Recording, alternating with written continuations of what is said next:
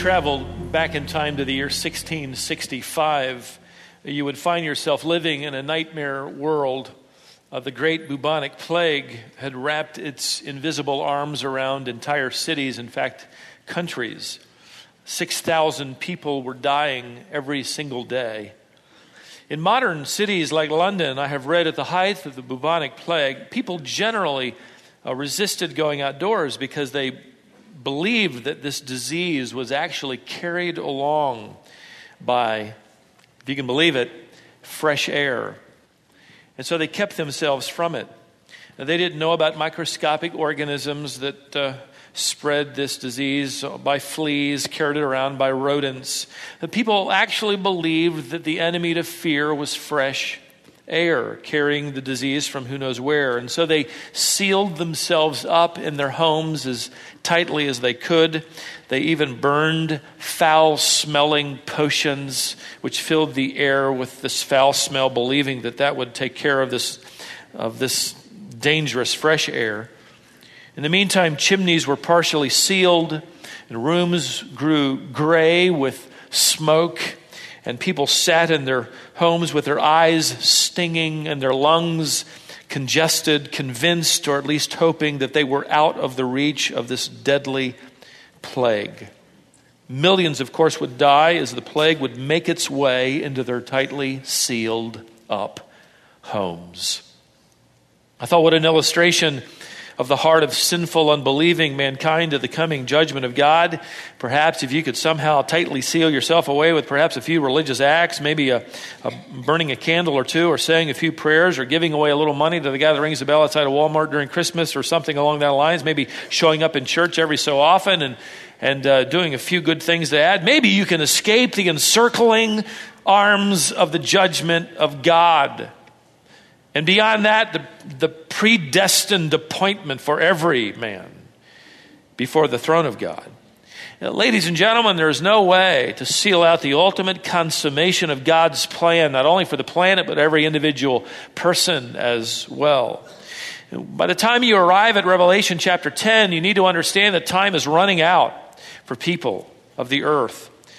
By the end of the first 6 trumpet judgments, half the population on the planet has fallen to the plagues of God and the disasters that he has brought about. It's almost time for the 7th trumpet to be sounded by the 7th Archangel. Contained in that 7th trumpet are all the rest of the bowls, all of the rest of the acts of these horrible days, including the last battle and the coming of Christ to reign. But before that 7th trumpet sounded, there is a pause in the action, much like there was a pause after the 6th seal before you got to the 7th seal. Now, after the 6th trumpet, before you get to the 7th trumpet, there is again an interlude. And chapter 10 of Revelation is that interlude. It's a pause in the action. So let's pick it up at John's opening words in Revelation chapter 10, verse 1. And just the opening part where he introduces with these words, "I saw another strong angel coming down out of heaven, clothed with a cloud, and the rainbow was upon his head, his face like the sun, and his feet like pillars of fire." Now, you recognize, if you've been studying with us by now, that angels play a prominent role in the apocalypse.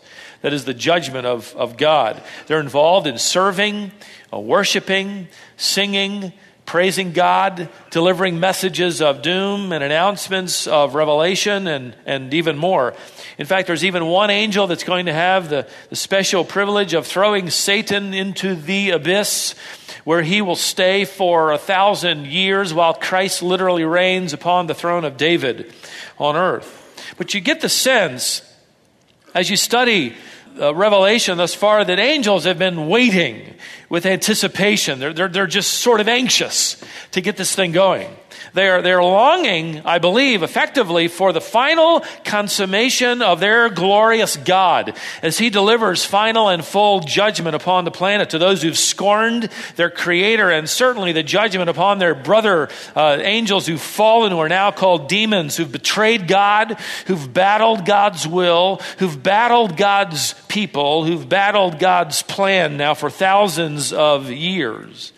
And now John introduces us to yet another angel. This one he simply calls a strong angel who comes with a rather special mission. Now, there are those that would believe that this particular angel is Jesus Christ. I don't. Certainly in the Old Testament, Christ often appeared as the angel of the Lord, and what theologians call a Christophany, that is an appearance of Christ prior to his incarnation. And those are wonderful texts to study in light of the fact that it was the pre-incarnate Christ.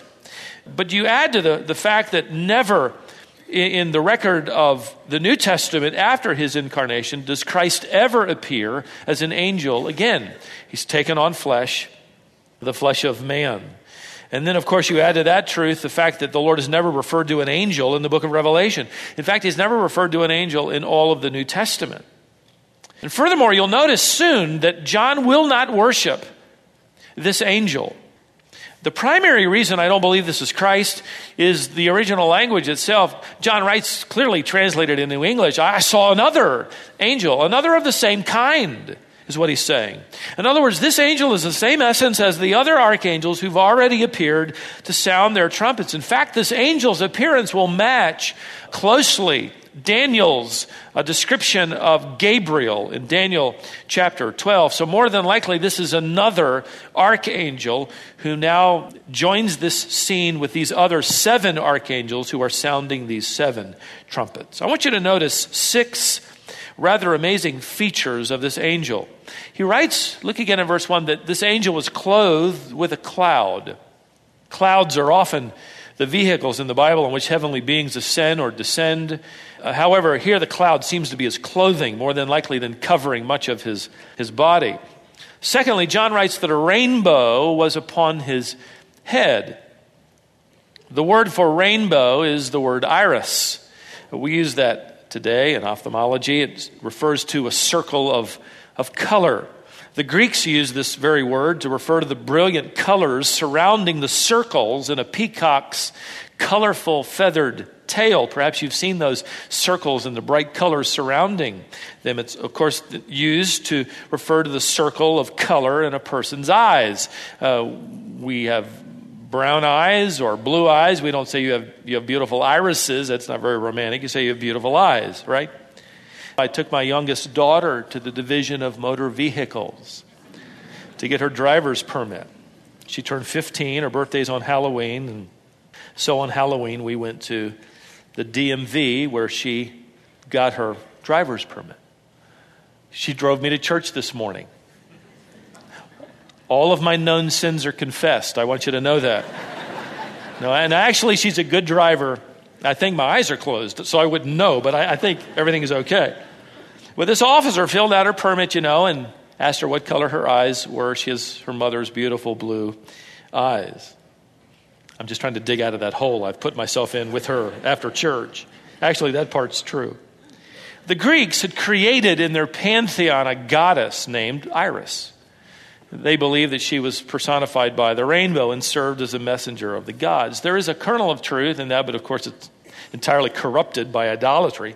We know from Scripture, don't we, that the original rainbow was in fact a message from the true and living God, a message that has lasted to this day, a message in the rainbow every time we see it to this day, given first to Noah as a sign that God would never cover the earth with a universal flood ever again. Genesis 9:16. That first judgment will not occur like that. The second judgment tells us, Peter does, that it's reserved for fire. No fear of a universal flood, but certainly fear of fire. Well, this angel's head is surrounded then by this rainbow, these amazing colors. The same word used here for rainbow we saw earlier in chapter 4 to describe the rainbow encircling the throne of God, which would reveal that this angel represents then the authority and the power, the throne of God, and the message he will deliver is from God. Notice, thirdly, that his face shone like the sun. He was simply brilliant and bright, like the angels who appeared at the tomb of Christ to announce his resurrection in Luke chapter 24, verse 4. It says they shone with dazzling brilliance. Fourth, notice his feet and legs were like pillars of fire. This is suggestive of his announcement having to do with judgment of God on earth. Now, fifth, and most importantly, verse 2 informs us that the angel has in his hand, presumably his left hand, a little book, the text says, which was open. He's holding in his hand a book which was open. This isn't the scroll that we saw in chapters 5 and 6 that only Christ was worthy to open. It would be correct to believe that this little book contains a small portion of the judgments yet to come. But the word used is biblaridion, which simply means a very small book, a small booklet, if you will, that speaks of God's revelation to John. By the way, the same Greek root word gives us our word biblion, from which we get our word Bible. We're holding in our hands the book. Now we attach the word holy to this book. That is, it's separated, it's set apart, it's distinct, it's different from any other book on the planet because, as Paul wrote to Timothy in 2 Timothy 3:15, he called it holy. This is the holy scriptures. Why? Because unlike any other book, its author is God. It attributes its origin to God himself. In fact, 2 Timothy 3:16 says that it is theopneustos. It is God's breath. It is God-breathed. This is the breath of God. And as the author, then this is a set-apart book, this biblion. Well, what this angel is holding is a small biblaridion. It's a different word. It's not the Bible. It's a small book that probably contains a portion of revelation yet to come.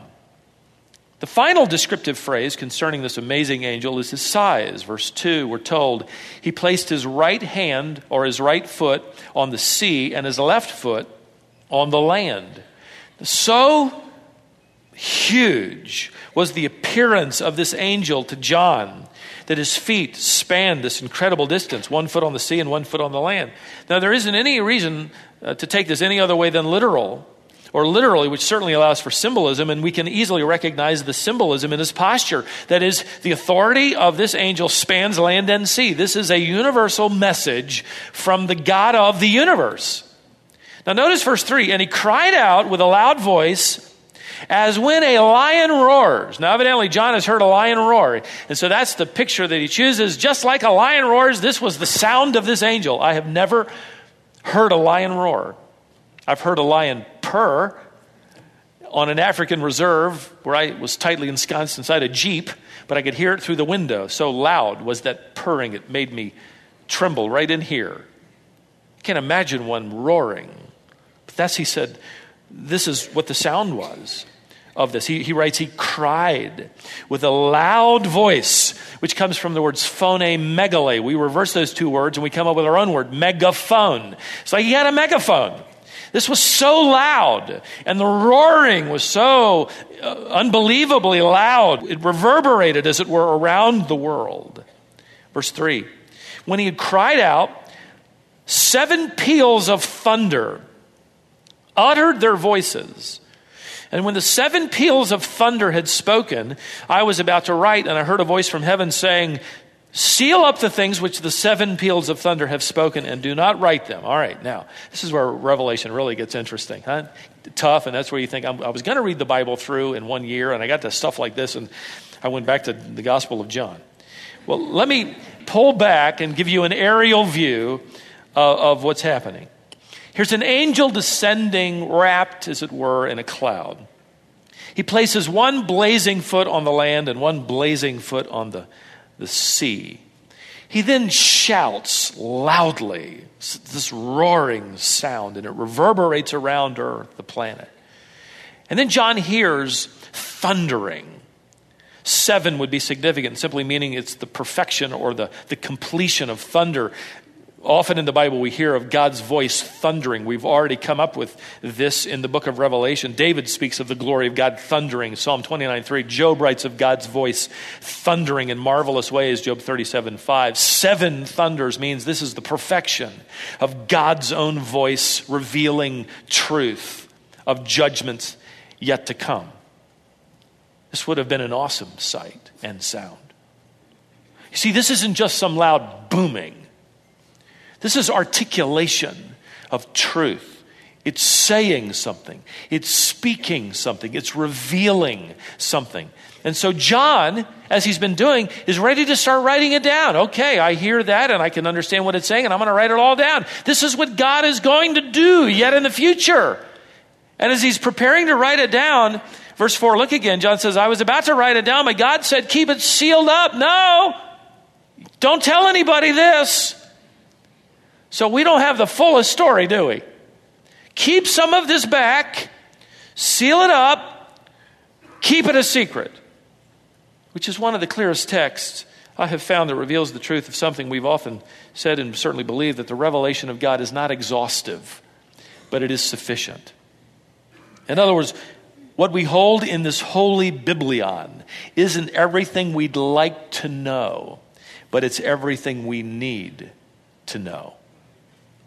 In fact, John wrote earlier in his gospel account, you remember of the life of Christ, and he said there were so many other things that Jesus Christ did that if they were written down in detail, the world wouldn't be able to contain the number of books that would have to be written.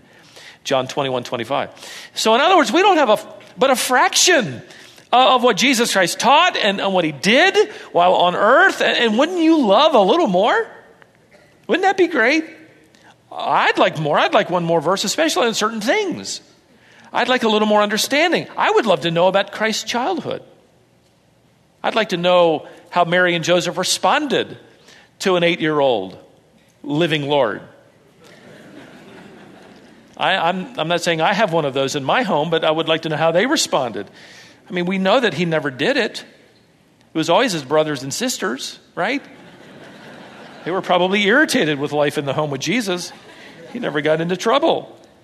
It was never him. Well, we don't know everything we'd like to know, but we have been given everything we need to know. Now, let me ask you, let's just stop. Can you live with that? Can you live with that? Can you live with the fact that you just read God has chosen to keep some things to himself and not tell us? He said, John, you just keep this a secret. There are secret things that belong to him alone. He has chosen to withhold information and not reveal it to us. Can you live with that? Listen, saying, well, God knows, and I don't, isn't necessarily a cop-out. It may be a great statement of faith. You may have to exercise that today or tomorrow, next week. I don't know. But God knows. I haven't been given the answer. I don't have a verse on that. But I know that God knows and I will trust him. That isn't a cop-out. And don't use it that way either, would you? Oh, God knows. Don't let it cover for laziness or a lack of desire to study the word and to dig into it. Don't let it underscore your lack of interest and hard work. Kind of like the college student I wrote about some time ago was taking his final exam at the end of the fall semester, and he hadn't studied. And maybe you've been there in your own life, and you're praying for inspiration, not recollection, right? And he knew he was in trouble. He didn't know the answers to any of the questions, so he decided to play on the mercy of his professor, and he wrote at the top of his exam these words, "Only God knows the answers to these questions." He turned in his paper, went home for Christmas break, and during the break, he received in his mail his exam. His professor had written in large letters at the top, "In that case, God gets an A and you get an F. Merry Christmas." We don't avoid the challenges of life by shrugging our shoulders and saying, whatever, God knows. But we can say it as a matter of deep and growing trust, as a matter of faith. Perhaps where you are living right now, without an answer, without an explanation, there is some present dilemma in your personal experience that remains an unanswered dilemma, saying, God knows, is the kind of belief that will prove your faith and deepen your trust in him like nothing else. God knows, and I don't. John, keep this a secret. No one is going to know until I explain it later on, if I fully do. They'll just need to know they should continue trusting what I've revealed that they do need to know. Now notice verse 5. John goes further in describing what the angel does. And the angel whom I saw standing on the sea and on the land lifted up his right hand to heaven and swore by him who lives forever and ever. Interesting. This is the strongest reason yet to know this isn't Christ, who could have sworn on himself in his own authority. This angel is doing it on another being. But it's interesting to me that this is the origin of the custom that we follow to this day in some part. He is about to say something, and it's the truth. And so he is raising his right hand. His left hand has in it the Biblaridion, and he makes a solemn oath. Sound familiar? Witnesses do it before they testify in court, and certainly those who hold office, taking the oath of office, do the very same thing. In fact, this is the text that underscores that tradition. We just read it. A new president will be sworn into office, and he will place his left hand on the Bible, I would assume, and raise his right hand to heaven, and he will say something like, I solemnly swear that I will faithfully execute the office of the President of the United States and will, to the best of my ability, preserve, protect, and defend the Constitution of the United States. And that began, by the way, with the very first president, George Washington. That's where the tradition came from, and this was the text that formed the foundation of it. And so Washington placed his left hand on a Bible. It was on a deep red cushion, raised his right hand, said those words, and when he got to the end of those words, which were scripted to preserve, protect, and defend the Constitution of the United States, he then went off script and spontaneously bowed his head, and he kissed the Bible and added the words, so help me God. Now, in the history of America and the birth of the civilized world, 1788 to 1800, a thick history book that I'm enjoying reading a few pages every day by Jay Winnick, he says that at that moment when Washington went off script and kissed the Bible and said, so help me God, the crowd broke into applause and burst into tears. It was a solemn moment in the history of America. Well, here is a most solemn moment in the history of the world. Can you imagine this angel? In his hand is the revelation of God. His right hand is raised toward heaven, 1 foot on the land, 1 foot on the sea, and his voice is heard around the planet, swearing to tell the truth. And his oath is based upon what? Notice carefully. Verse 6 again. He swore by him who lives forever and ever, who created heaven and the things in it, and the earth and the things in it, and the sea and the things in it. In other words, his oath is based on a literal creation of the world and everything in it. Interesting. How important is a belief in theistic creationism? Well, ladies and gentlemen, evidently here's the defendant for the truthfulness of God's word. It justifies God's judgment. Since he is the creator of all things, then he would have the prerogative to judge all things. Since he created all things, he has the right to destroy all things and replace it with his new creation if it so pleases him. But if he didn't create it and all things in it, he would need somebody's permission to tamper with it. Or he would simply be impolite, or worse yet, rude. But no, this is God's creation. And John divides it here into its classic 3 sections: heavens, earth, and sea. And then he repeats 3 times for emphasis, and maybe you could underline each of these 3 phrases so there isn't any shadow of a doubt in these words. And the things in it. And the things in it. And the things in it. Specific, particular, hands-on. This is origins here. And the oath of the angel is based upon the truthfulness of God creating the origins of everything.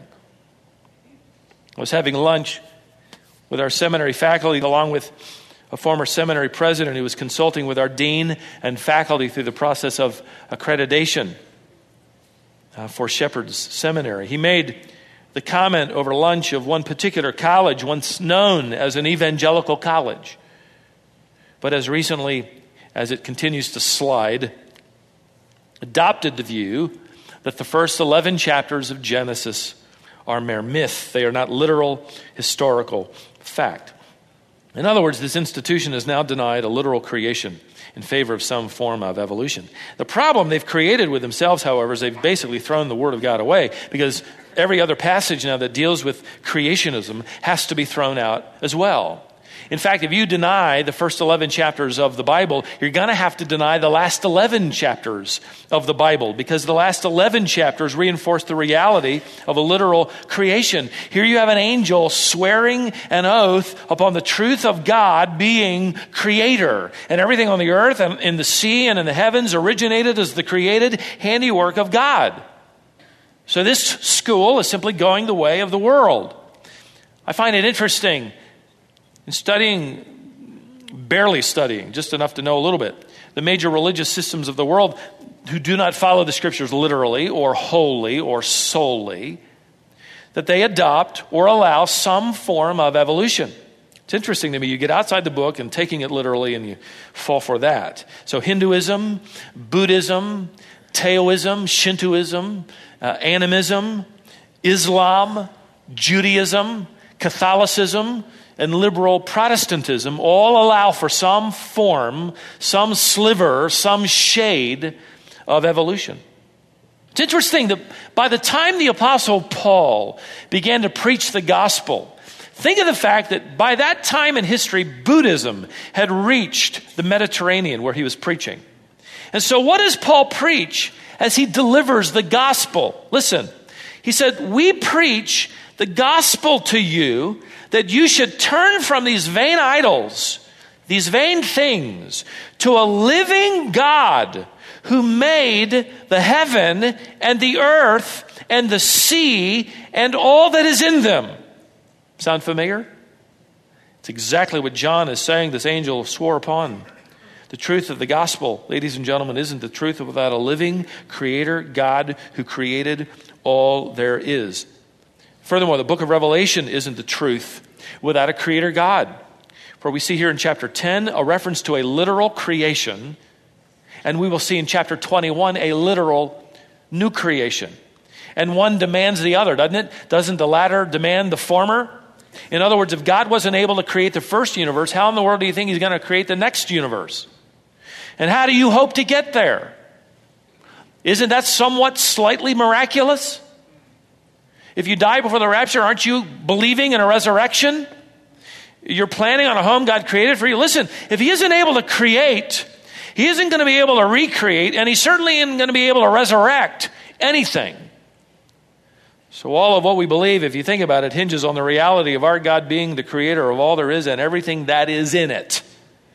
Revelation 10:6. Now notice the angel's announcement. This is the content of his message. It's very short, but after making that oath, he says in verse 6, there will be, here's the truth, there will be delay no longer. In the days of the voice of the seventh angel, when he is about to sound, then the mystery of God is finished, as he preached to his servants, the prophets.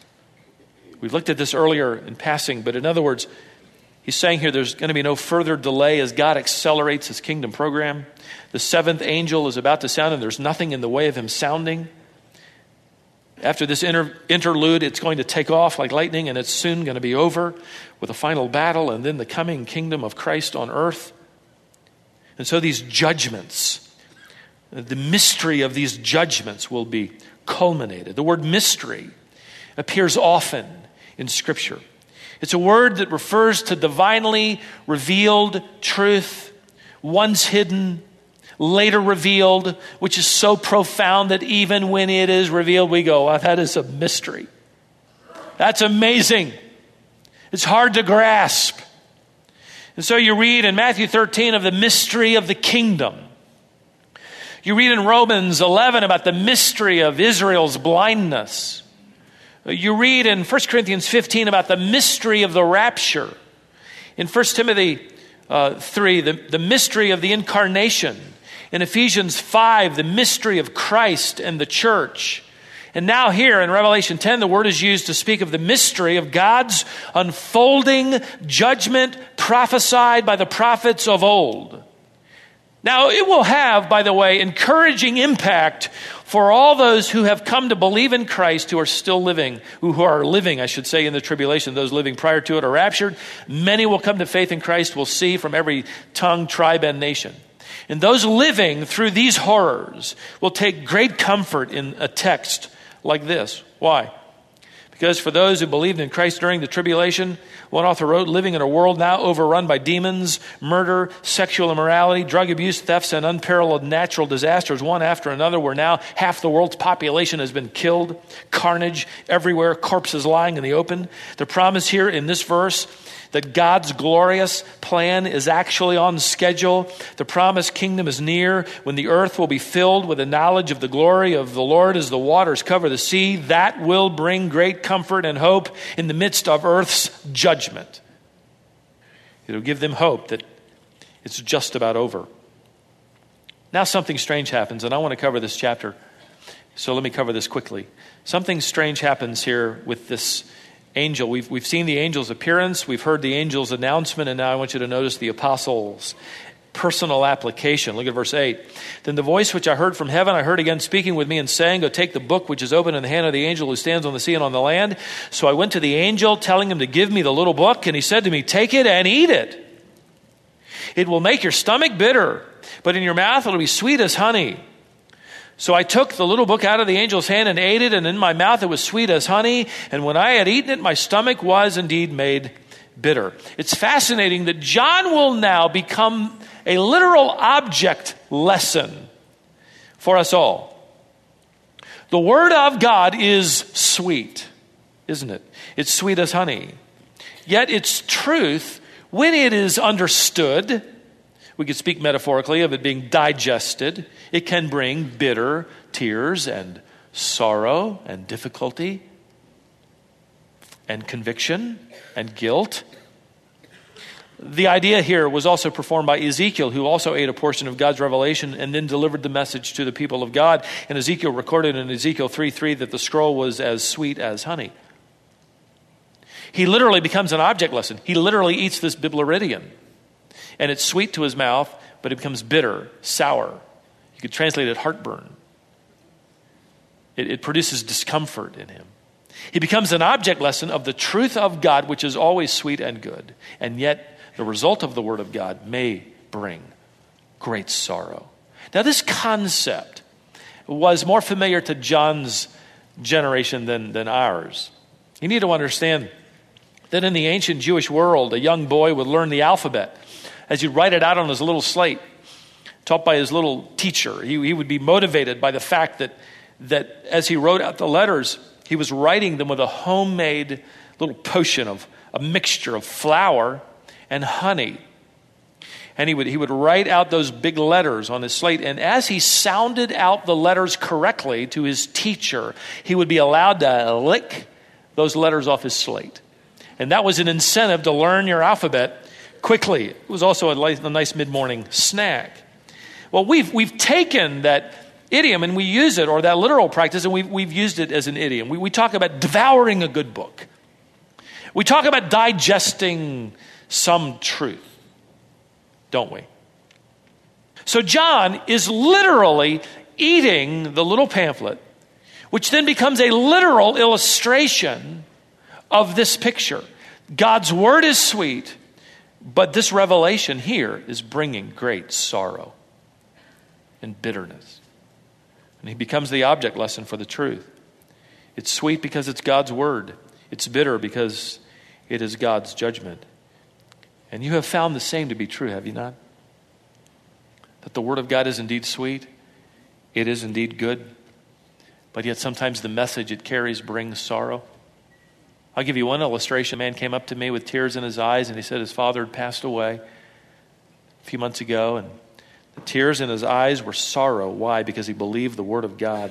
And he told me that his father had never accepted Christ. And so according to the word of God, he knew where his father would be forever. The word of God, which is true, brought sorrow. Sometimes the word of God to your own life brings a great burden, doesn't it? Doesn't it bring deep conviction? Doesn't your obedience to it bring pain sometimes? Maybe loneliness, standing alone for the truth. It requires of you obedience that is difficult. It speaks of testing and trials, and they're never sweet, but painful. By faith, we accept both honey and bitter, both sweet and sour, both pleasant and painful aspects of what God's word demands. You know what the problem in the church today is? Well, there are many of them. Let me give you one of them. The church is often represented now by pastors who don't want to deliver the bitter news of God's truth. So they resist words like sin and judgment and guilt and hell. They go on Larry King Live. And they refuse to say anything about a coming judgment, about an eternal hell, about a holy and wrathful God and this coming day of wrath. Listen, God knew that temptation would always be there, even for those who truly know Him, that we would resist the bitter announcement of His sweet word, the offensive nature of His wonderful gospel, the truth about heaven and, by the way, hell. And so God addresses this temptation, even with John, in the very last verse of this chapter. And they said to me, listen, John, you must prophesy again concerning many peoples and nations and tongues and kings. They said to me, this is a reference back to the thunderous voices of God. Third person plural, which is in this text an indefinite reference. This is going back to the voices, as it were, of God. God is speaking to John. He says, look, I know you know the bitterness of it. Don't hold back. Deliver it. Preach it. You must continue delivering the truth. If you hold back, it won't help anybody. It won't help you. It certainly won't help your people. It won't help the church. And it won't help the world. You must deliver the truth. It is bitter, sweet, yes, but deliver all of it. And for us as believers, we obey all of it. The easy parts, the hard parts, the stuff that's easy to swallow, and the stuff that's hard to swallow. In 1955, when Billy Graham was preaching the truth of heaven and hell, the gospel of Christ literally around the world, when he was only 35 years old, you can imagine it. His reputation was renowned, and he was in London this year, in 55. He was holding an evangelistic crusade at Wembley Stadium. And he received an invitation at number 10 Downing Street, where the Prime Minister lived, of course. And so he accepted the invitation. And upon his arrival, his biographer records that Graham was introduced to a weary-looking but keen-eyed Sir Winston Churchill, who was actually in his last year as Prime Minister. Chomping on his unlit cigar, Churchill looked Graham over with a penetrating eye and then said, and I quote, "Young man, I've heard a great deal about these crusades you're having up at Wembley. Now I want to ask you a question. You know the troubled shape the world is in. Personally, I don't think the world has much longer to go." And he paused and said, "Can you give an old man any hope?" Let me read further. It seemed to Graham that Churchill was seeking hope not merely for a troubled world, but for an aging and troubled man. So he took out the pocket New Testament he had with him, always had with him, and showed the Prime Minister that the Bible offers not only hope for the world in the ultimate triumph of Jesus Christ, but hope for individual human beings in the plan of salvation. If Churchill ever made a decision, Billy Graham never learned about it. 9 years after that singular conversation, Winston Churchill passed away. Ladies and gentlemen, the only hope for anyone is in the bittersweet word of God. Can I ask you a question? What have you done with Jesus Christ. Maybe you're resisting him because you don't like the bitter part. Maybe you're resisting the gospel because you don't like that other stuff.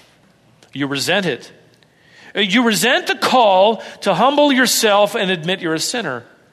I'm not here to convince you or talk you into anything. Only God's Spirit can woo you to the Father. But I would pray that you would be like the woman who emailed me. She was so excited, and she said, after years of testimony before my friend, I was able to pray with her to receive Christ as her Savior. I would pray that you would be like the man who sat in my office a few days ago, and after hearing the gospel and talking it over for some time, he bowed his head and prayed right there to make Christ his Lord and Savior. I would pray you'd be like that. Because this bittersweet truth is true. There is no other hope apart from Jesus Christ. So what have you done with him? Father, thank you for delivering to us the truth. Sweet words because they come from you and they are true, and we can rest our souls on their veracity. Bitter because we know what it means for those who reject you. Maybe even some here today, Father, who do not believe in our Creator God, who have chosen not to believe our Lord. I pray, Father, that perhaps even today, that they would bend their heart and their knee to humble themselves and admit their sinfulness and offer that to you, along with everything about them, heart, mind, soul, and body, and receive you as King of Kings and Lord of Lords.